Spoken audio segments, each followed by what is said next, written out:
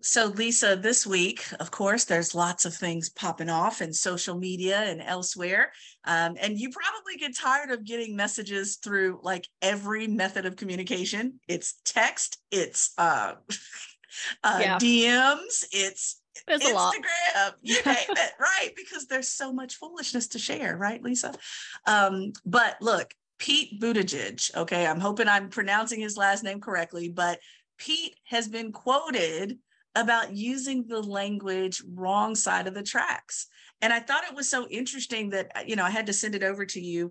He mentioned the very fact that we have the phrase wrong side of the tracks in American English tells you that there's something wrong with how infrastructure is supposed to connect people when it actually divides people along racial lines and so forth. Hmm. So, Pete, I love that he named that very clearly. And then we have a replay of the Lizzo situation that we talked about in a previous podcast with Beyonce removing the language, quote, spaz from one of her new songs on her new album, Renaissance. And so, I keep looking at all these changes and adjustments and naming of language. And I think we should be really critical of how language is used, whether the context matters or not. I think all of this is worth exploring here, Lisa.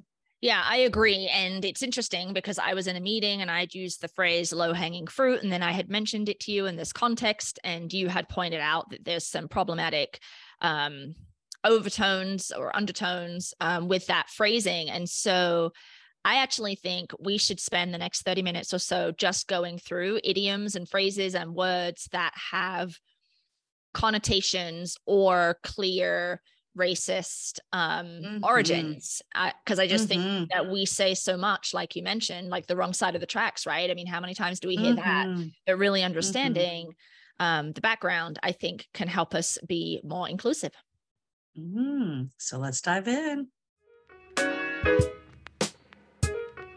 I'm Dr. Shauna Payne Gold, and I go by she, her, her pronouns. And I'm Dr. Lisa Ingerfield, and I go by she, her, hers. Welcome to Unfazed, a podcast to disrupt your normal and challenge your brain to go the distance.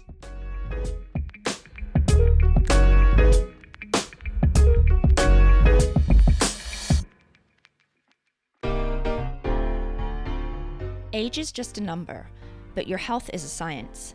People age at different speeds, some faster, some slower. That means the date that marks your birthday may not represent your body's actual biological age. That's why Inside Tracker developed Inner Age 2.0. This proprietary AI-driven platform reveals how your body is aging and provides a personalized, science-backed action plan to help you get younger from the inside out. We believe that your best self isn't behind you, it's within you. And by looking at the science of your health and longevity, you can discover the personalized path to living healthier and longer. So, if you want to continue doing the activities you love, with the people you love, for the rest of your life, it's time to turn back the clock with Inner Age 2.0. For a limited time, Feisty listeners can take 20% off your entire Inside Tracker order, including Inner Age 2.0. Just visit insidetracker.com/feisty.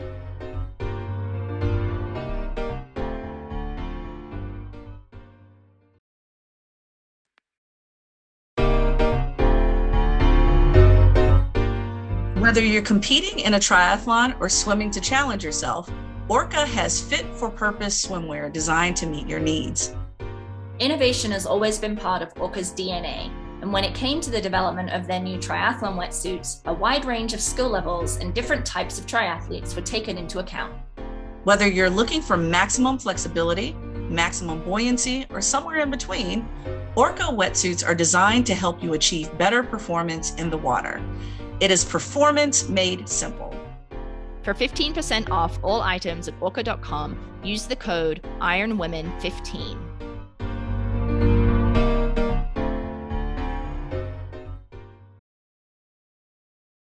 So, Lisa, I know for our our 3.2 fans that follow us out there that listen to our podcast, I know that they are probably still remembering, hopefully, episode 80, where we talked about stale language, especially in the DEI space, because it's so easy to lose track of language.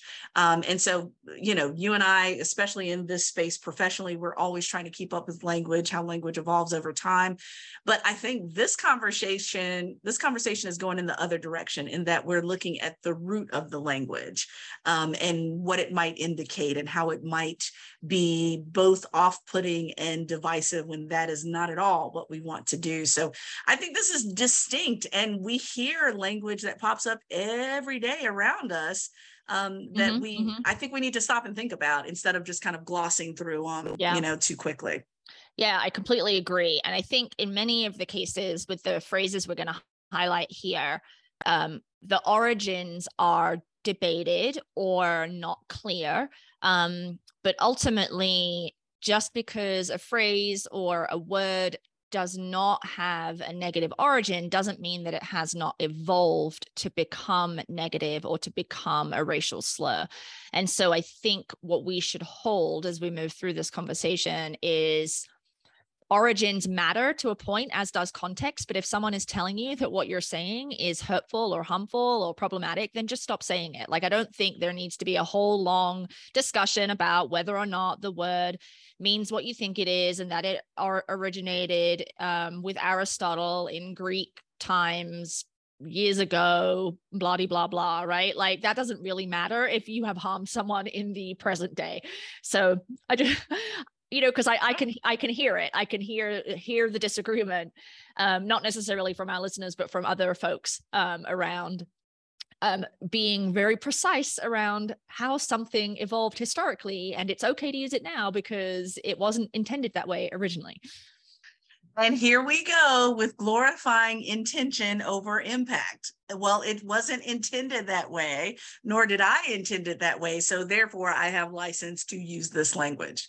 Nah, that's not going to fly. And, Lisa, I remember one of my professors at JMU many, many years ago, who said this, probably had a little bit of shade on it, but I take her at her word, especially given that she was an English professor. She said that it is the lowest form of intelligence to continue to use only one set of words when there are so many, right? And so given that, I'm like, I'm going to adhere to her policy on that, her perspective on that, because, even if that may be one of your favorite phrases that rolls off your tongue, it's still like, wait a minute, it's harmful to someone. And there are so many other options that you can use. I mean, Lisa, I've been going through the same process myself, just with working through ableist language and trying to find language, even as I stumble and don't sound as articulate as I would love to. Me sounding articulate is not as important as the people that I'm harming by using language that's not appropriate as I'm learning. And so I'm okay with sounding like I'm bumbling for a little bit until I become more smooth with it. And so I appreciate your point around, it's not okay. And let's not create these diversions when these could be some changes that we can make, right? So look, I had no idea about the peanut gallery. How many times have I used the peanut gallery? Ugh. Yeah, I've definitely used it multiple times in the past. So this phrase, y'all, the peanut gallery, usually refers to the cheapest seats in a theater. And it's usually informally used to describe critics or hecklers. I've even seen it, for example, in US political debates, where there's kind of a group of people that are referred to. And so, when someone says no comments from the peanut gallery, it implies that a certain group of commentators are rowdy, uninformed, et cetera. So that kind of indicates who they think is sitting in that area. Now, Lisa, this may be connected. I don't know if it is or not, because I'm not a linguist, that type of thing. But I remember quite clearly, most of y'all know if you've been listening to this podcast for any time at all, I am originally from Southern Virginia, and my mother talks about it quite a bit, where there was a movie theater, small movie theater in my hometown, that's now being refurbished. But when my mother, who will turn 70 in a couple of years, when she was a small child, there are two different levels to that theater. You have the floor seating, and then you also have the balcony seating. When she was a small child, the balcony seating was only for African Americans, and white individuals could sit on the floor and sit in better seating, as far as better view of the movie or the play. And the balcony area was referred, in fact, to as the peanut gallery.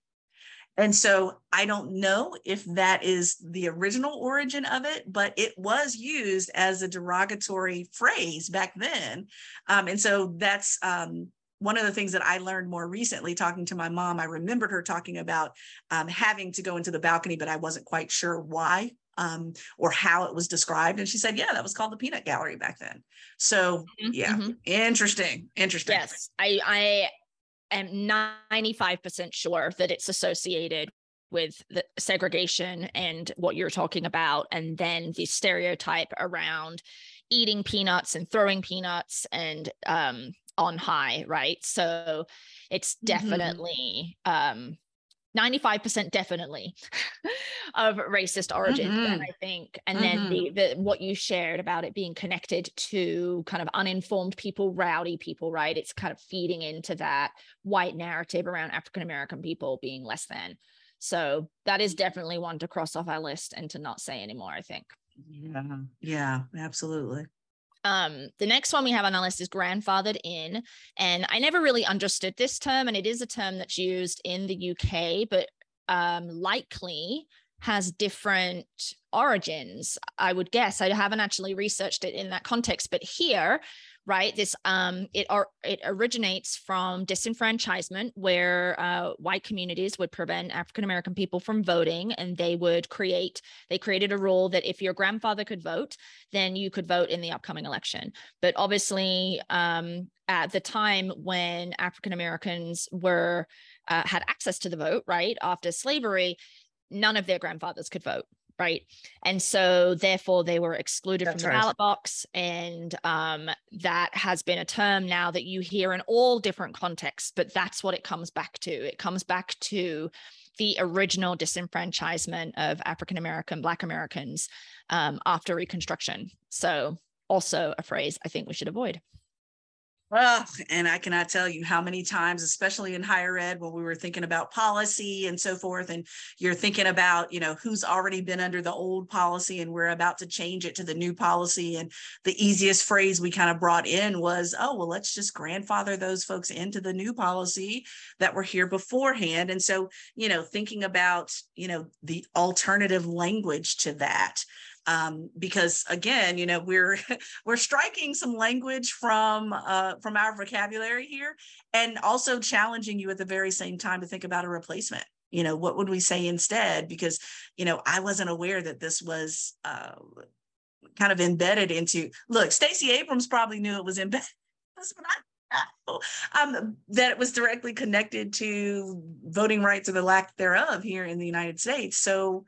Nah, I'm not interested in continuing to replay that narrative that we do not want to adhere to. So interesting. That's an interesting one. So now, Lisa, you took me back on this next one with the cakewalk, right? I remember being a little kid at Mosley Heights Elementary School, right across the street from my grandparents' house, where we used to have, whether it was a field day or a fundraiser or what have you, and there was always a cakewalk involved in those quote unquote celebrations. And so the cakewalk, it was originally created as a dance that was performed by enslaved people on plantations before the Civil War. And the goal of the cakewalk was actually to mock the way white people danced. Isn't that interesting? And so plantation owners often interpreted slaves' movements as unskillful attempts to be like them. And so, this was really interesting to me that Black people were attempting to somewhat empower themselves by mocking the white folks who owned them. And so then owners flipped it. Owners held contests in which enslaved people competed for a cake. And that's exactly what we used to do at those field days and those game days was that you did the cakewalk competing for a specific cake that you wanted, right? And so then later on, it was connected to minstrel shows and so forth. You're prancing around, you tilt your head back. And so it's really interesting that I didn't know, obviously as a kid, I didn't know that at the time. But yeah, that was something that enslaved Black people did to mock the way white people danced. And I'm sorry, but I do not want to connect with anything that connects with a previous slave owner or anything having to do with that period of African-American experience. I'm sorry. I just don't want to connect with that. Yeah, and I had not heard of this phrase before I came to the US. So it feels like a pretty geographically located concept. Mm-hmm. And it's also used like that, like people will say that's a cakewalk, right? That's easy. And so in the context of racing or training, right? Think about you use that term to describe a racing or training experience or something that you're looking forward to or something that's fun, right? Because there is that problematic history. Yeah. Oh yeah, that's that flat run or that downhill, whatever. Oh, that's going to be a cakewalk, no problem. Yeah, I get it now. Yep, that makes sense. Mm-hmm. All right, our next one is monkeying around, or any kind of reference that includes monkeying. And I'm going to throw us back here to that Florida guy, Ron DeSantis, the governor of Florida, who when in 2018, when he was running, he referenced his Democratic opponent, who is African-American, and he had talked about him being articulate, which is a problem. We're not covering that today, but that's something to think about, using that term in relation to African-American Black people in the US context in particular. But he is quoted as saying, "The last thing we need to do is monkey this up by trying to embrace a socialist agenda with high tax increases and bankrupting the state." I mean, I'm not even going to go down the road with the socialism thing, but the use of the term monkey this up when his opponent is an African-American man is precise and purposeful, right? And so he is making a connection there. And he got a lot of heat for this comment. I'm not sure if he apologized, probably not, but certainly it is, it's not directly racist, right? But it's a dog whistle. And a lot of these phrases that we're talking about here have evolved to be dog whistles. I'm wondering what you think about this one, Shauna. Yeah, I do think it is a dog whistle. And what I think is really interesting is that I'm working with a client right now who heard this type of language pretty recently. And what I find really fascinating is that, and please, y'all write in or let us know what you've experienced, but I have never heard this language used when there wasn't a Black person involved in the exchange. Never. And I've heard it on several occasions, whether it was, in the public sphere or in a workplace and so forth. And it was constantly in situations where there was a Black person present or involved. And that's what makes me question it. That's what makes me say, no, it's not just about an animal. And, it's not just about that. And we in the United States know that that monkeys have been used as a direct reference to African Americans for decades. And so given that, I would just steer clear of it altogether. I would completely still steer clear of monkeys, steer clear of even the connections to monkeys. For example, there's been really heinous hate activity in connection to, for example, throwing bananas at Black people. Anything in relation to that, I would completely avoid, because again, I've never seen a situation where this phrase was articulated and it didn't have a Black person connected to it. It's a shame. It's a shame. Now, Lisa, this gets interesting to me because I have to remind myself not to become desensitized to the language of lynching, because I was literally born in Lynchburg, Virginia. Okay. And so given that, I have to remind myself not to disconnect from what that really means. But the language lynch mob, right? And I've heard people use this language, and, you know, it seems like it should be a no-brainer that lynch, wait a minute, let me think, no-brainer might not have been appropriate either to say, but lynch mobs, it seems like it would be relatively common sense not to use that language because of the long-standing history of lynching in this country directly connected to African Americans and to enslaved people. And also, too, there are so many other options. I mean, it seems like, you know, there's a vendetta, or someone's being chased, or so, like someone's out to get someone. You know, what does that mean exactly? And why would that be relevant in any context? When it comes to work, play, athletics, why would that be relevant anywhere? And, you know, if you've done any type of reading or understanding about lynch mobs were groups usually of white males, heavily armed white males, that went out looking for anyone that seemed to be African American, and usually lynched them as an example to other African Americans of things not to do. Okay. And so given that, it's extremely important to be aware of this. Lynch mobs that actually were in Black houses of worship, for example. I think I've shared with y'all on this podcast before, Lisa, and maybe I should kind of share a little bit of a trigger warning here. Again, my grandmother is 96 years old, and she has witnessed 2 lynchings, one of which was in her church. One of them involved a lynch mob that chased an African-American man into her home church. And so given that, I just don't see where a lynch mob should ever be appropriate in any context in this country, ever. So, like, can we just not use the word lynch unless we're referring directly to the history that we're trying to describe? Like, I just don't think there's any time or place where the word is appropriate for anything. Yeah. And I want to underscore your point around that desensitization, because I think some of these phrases that we're talking about, I can definitely hear folks saying we're being too sensitive, we're overreacting, you know, the whole gaslighting thing, but it's a product of desensitization, right? Particularly for individuals who did not experience that personally or in their history.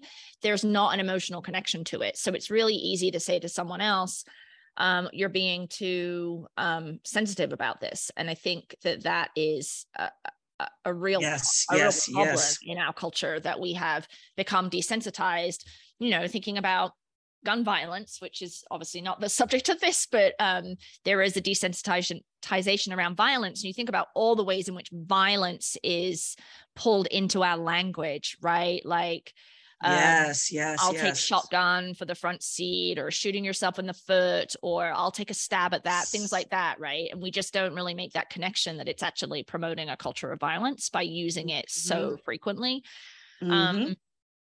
So I want a couple here that I want to make sure we get in. So uppity, and then this is a phrase or a word that was used to describe Black people by white people, describing Black people who they thought were not deferential enough, right? So the term is, that's where it derives from, uppity. And I have definitely used it. I have definitely heard it. Oh, yes. Uppity Negroes. Uppity Negroes is what individuals used to be. People such as Langston Hughes and many other icons of the Black community, yes, were referred to as uppity Negroes, including Dr. King as well. So yeah, that's pretty commonplace language, sadly. But you're bringing up a point, though. A lot of people have said uppity and not knowing that Negro was connected to that for many, many years.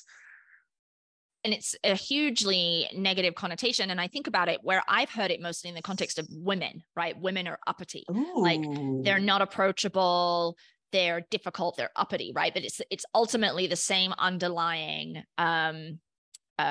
meaning, that you're stepping out of your role and you're not being deferential enough to men or to white people, right? It's the same kind of context there. Yes. Absolutely. Okay, so tell me about this low-hanging fruit thing that I got schooled on very recently. Yeah, absolutely. Well, you know, low-hanging fruit. So, you know, actually, Lisa, people could probably go back to the episode where I was sharing about going down to Charleston, South Carolina, and being able to see the historical landmark of the Angel Oak. And the Angel Oak is a beautifully large, expansive, tall and wide oak tree. Usually oak trees do not grow in that fashion. They don't grow both tall and wide. But historically, the Angel Oak was used as a place of worship for enslaved Black people. But if you had uppity Negroes, let me connect these together. If you had enslaved people that wanted to step out of their station or were disobedient to their masters, then they were hung from the very same tree where enslaved people worshiped. Well, a lot of people, including myself, I am so guilty on this one, and I'm learning to change my language on this. A lot of people mention low-hanging fruit as something that's easy to do, like especially in workplaces, or, let's say you're going after your very first triathlon and you're like, okay, I'm going to do this super sprint as my first, just to, this is going to be low-hanging fruit, something where I know I can finish. It gives me some confidence to go to the next race.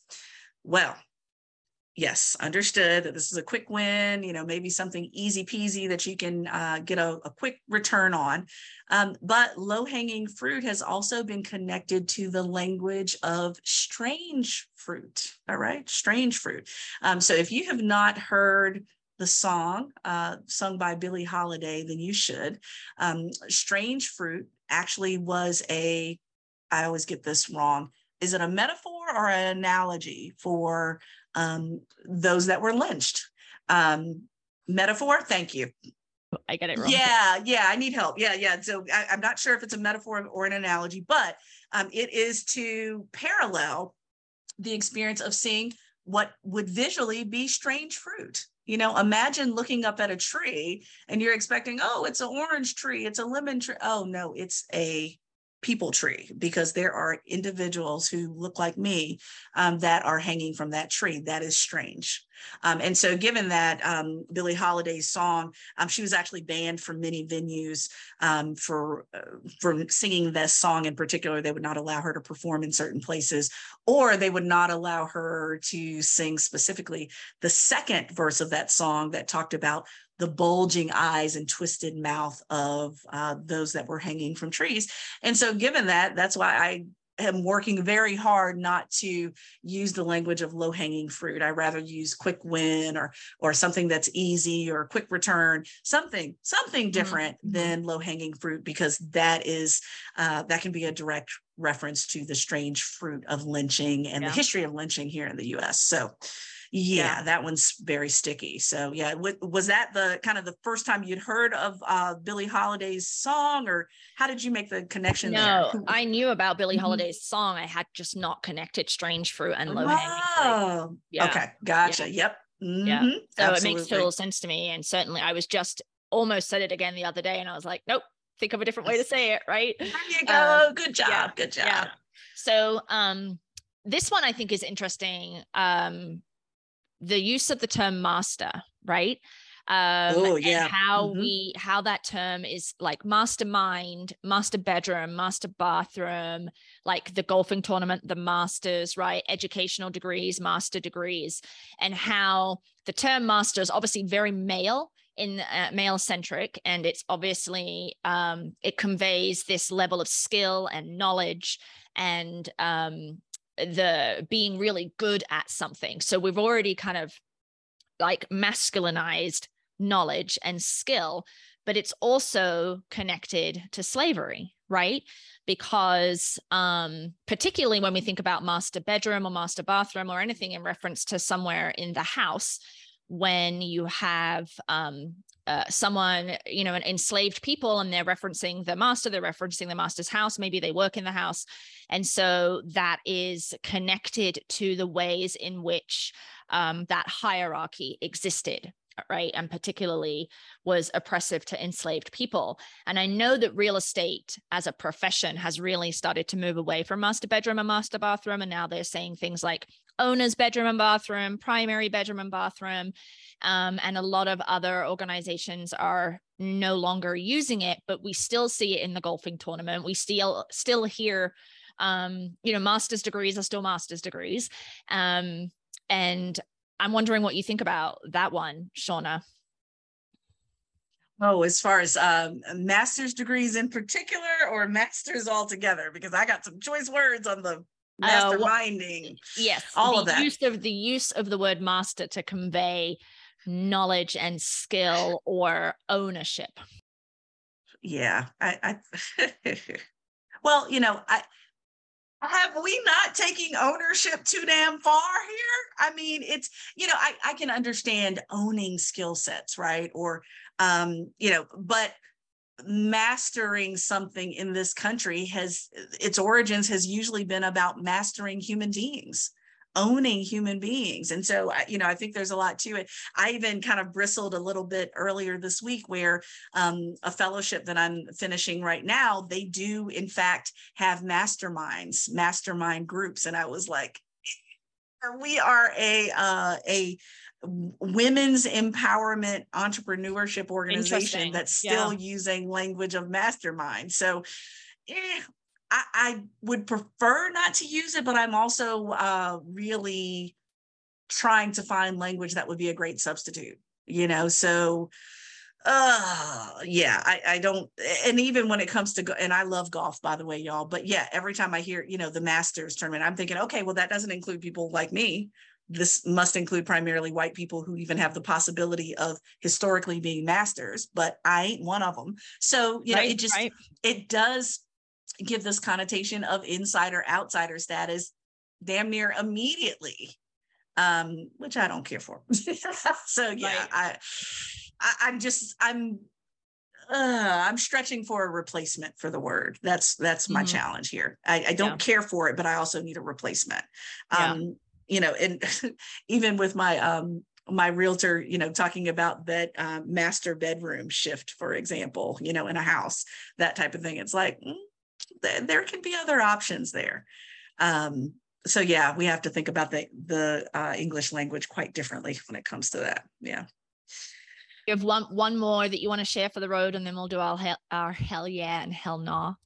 Oh, yes, indeedy. So yeah, so this is the last one that I think is really interesting, and I'm not sure what to do with it.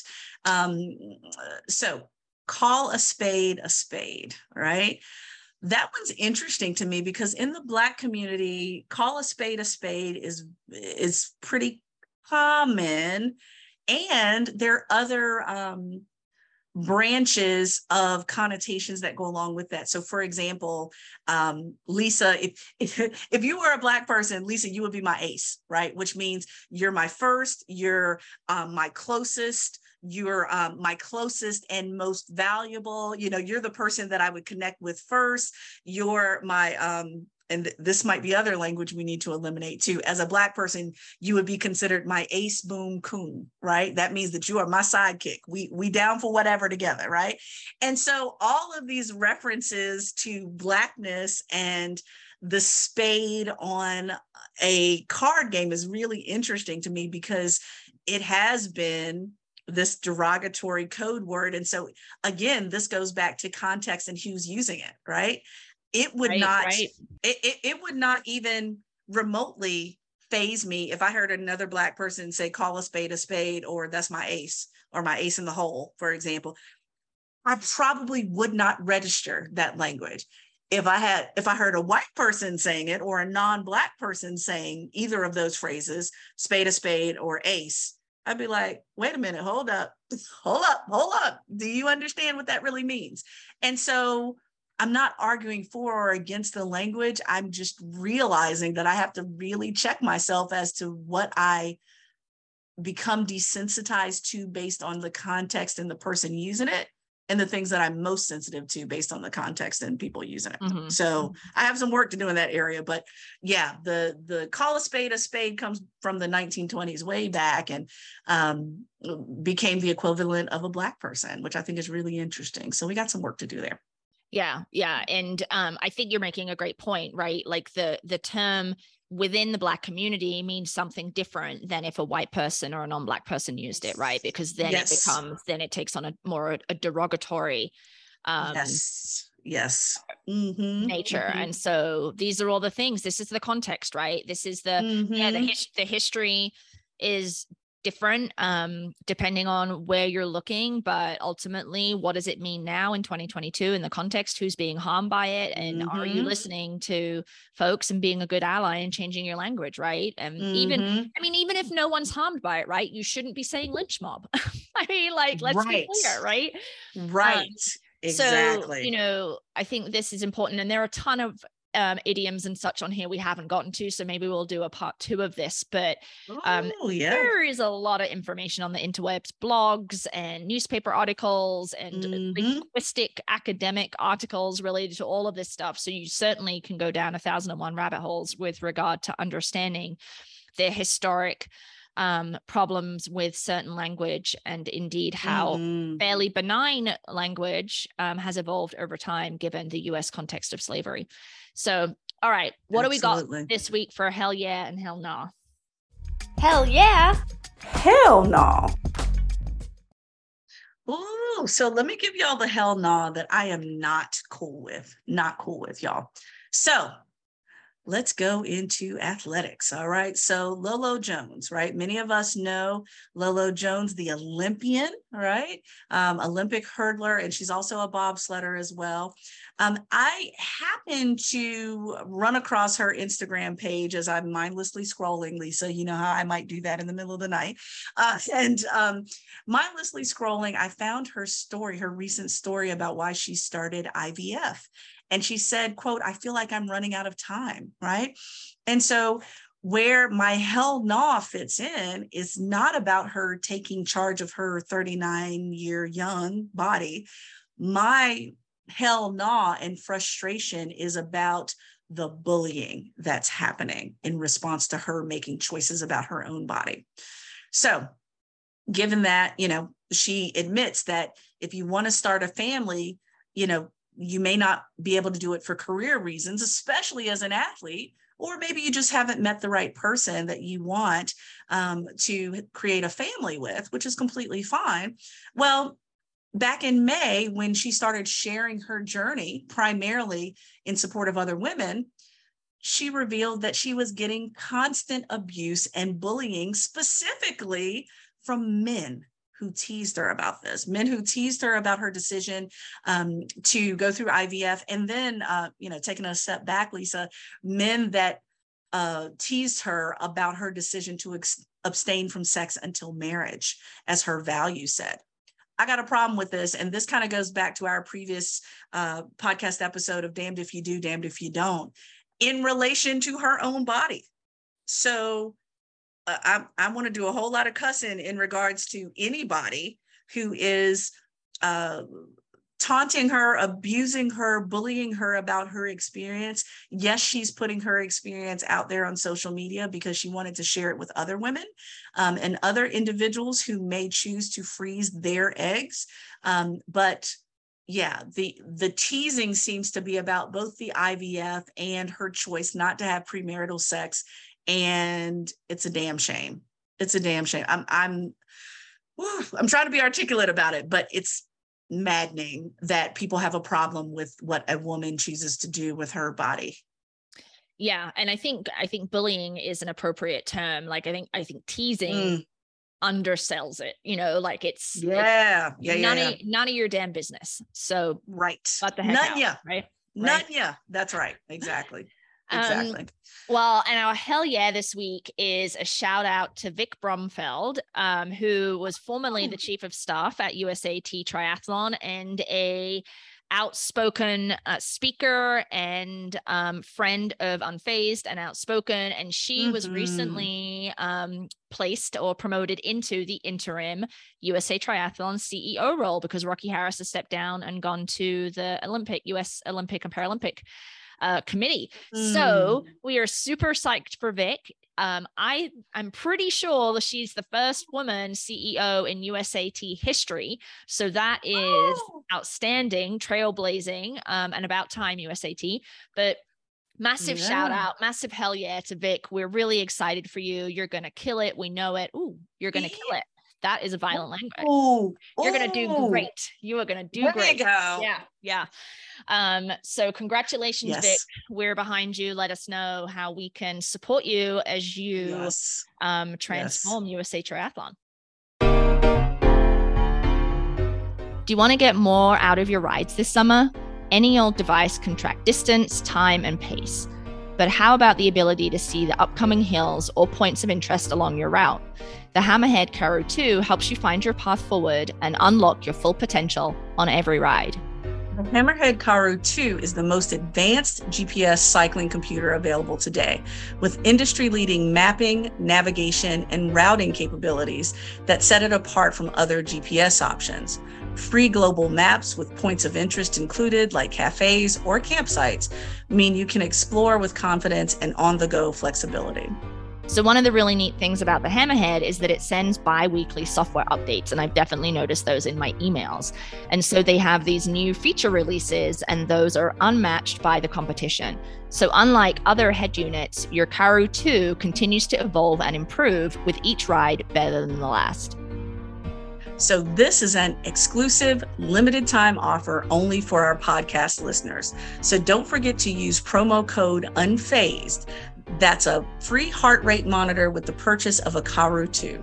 Go to hammerhead.io, add both items to your cart, and use promo code UNFAZED today.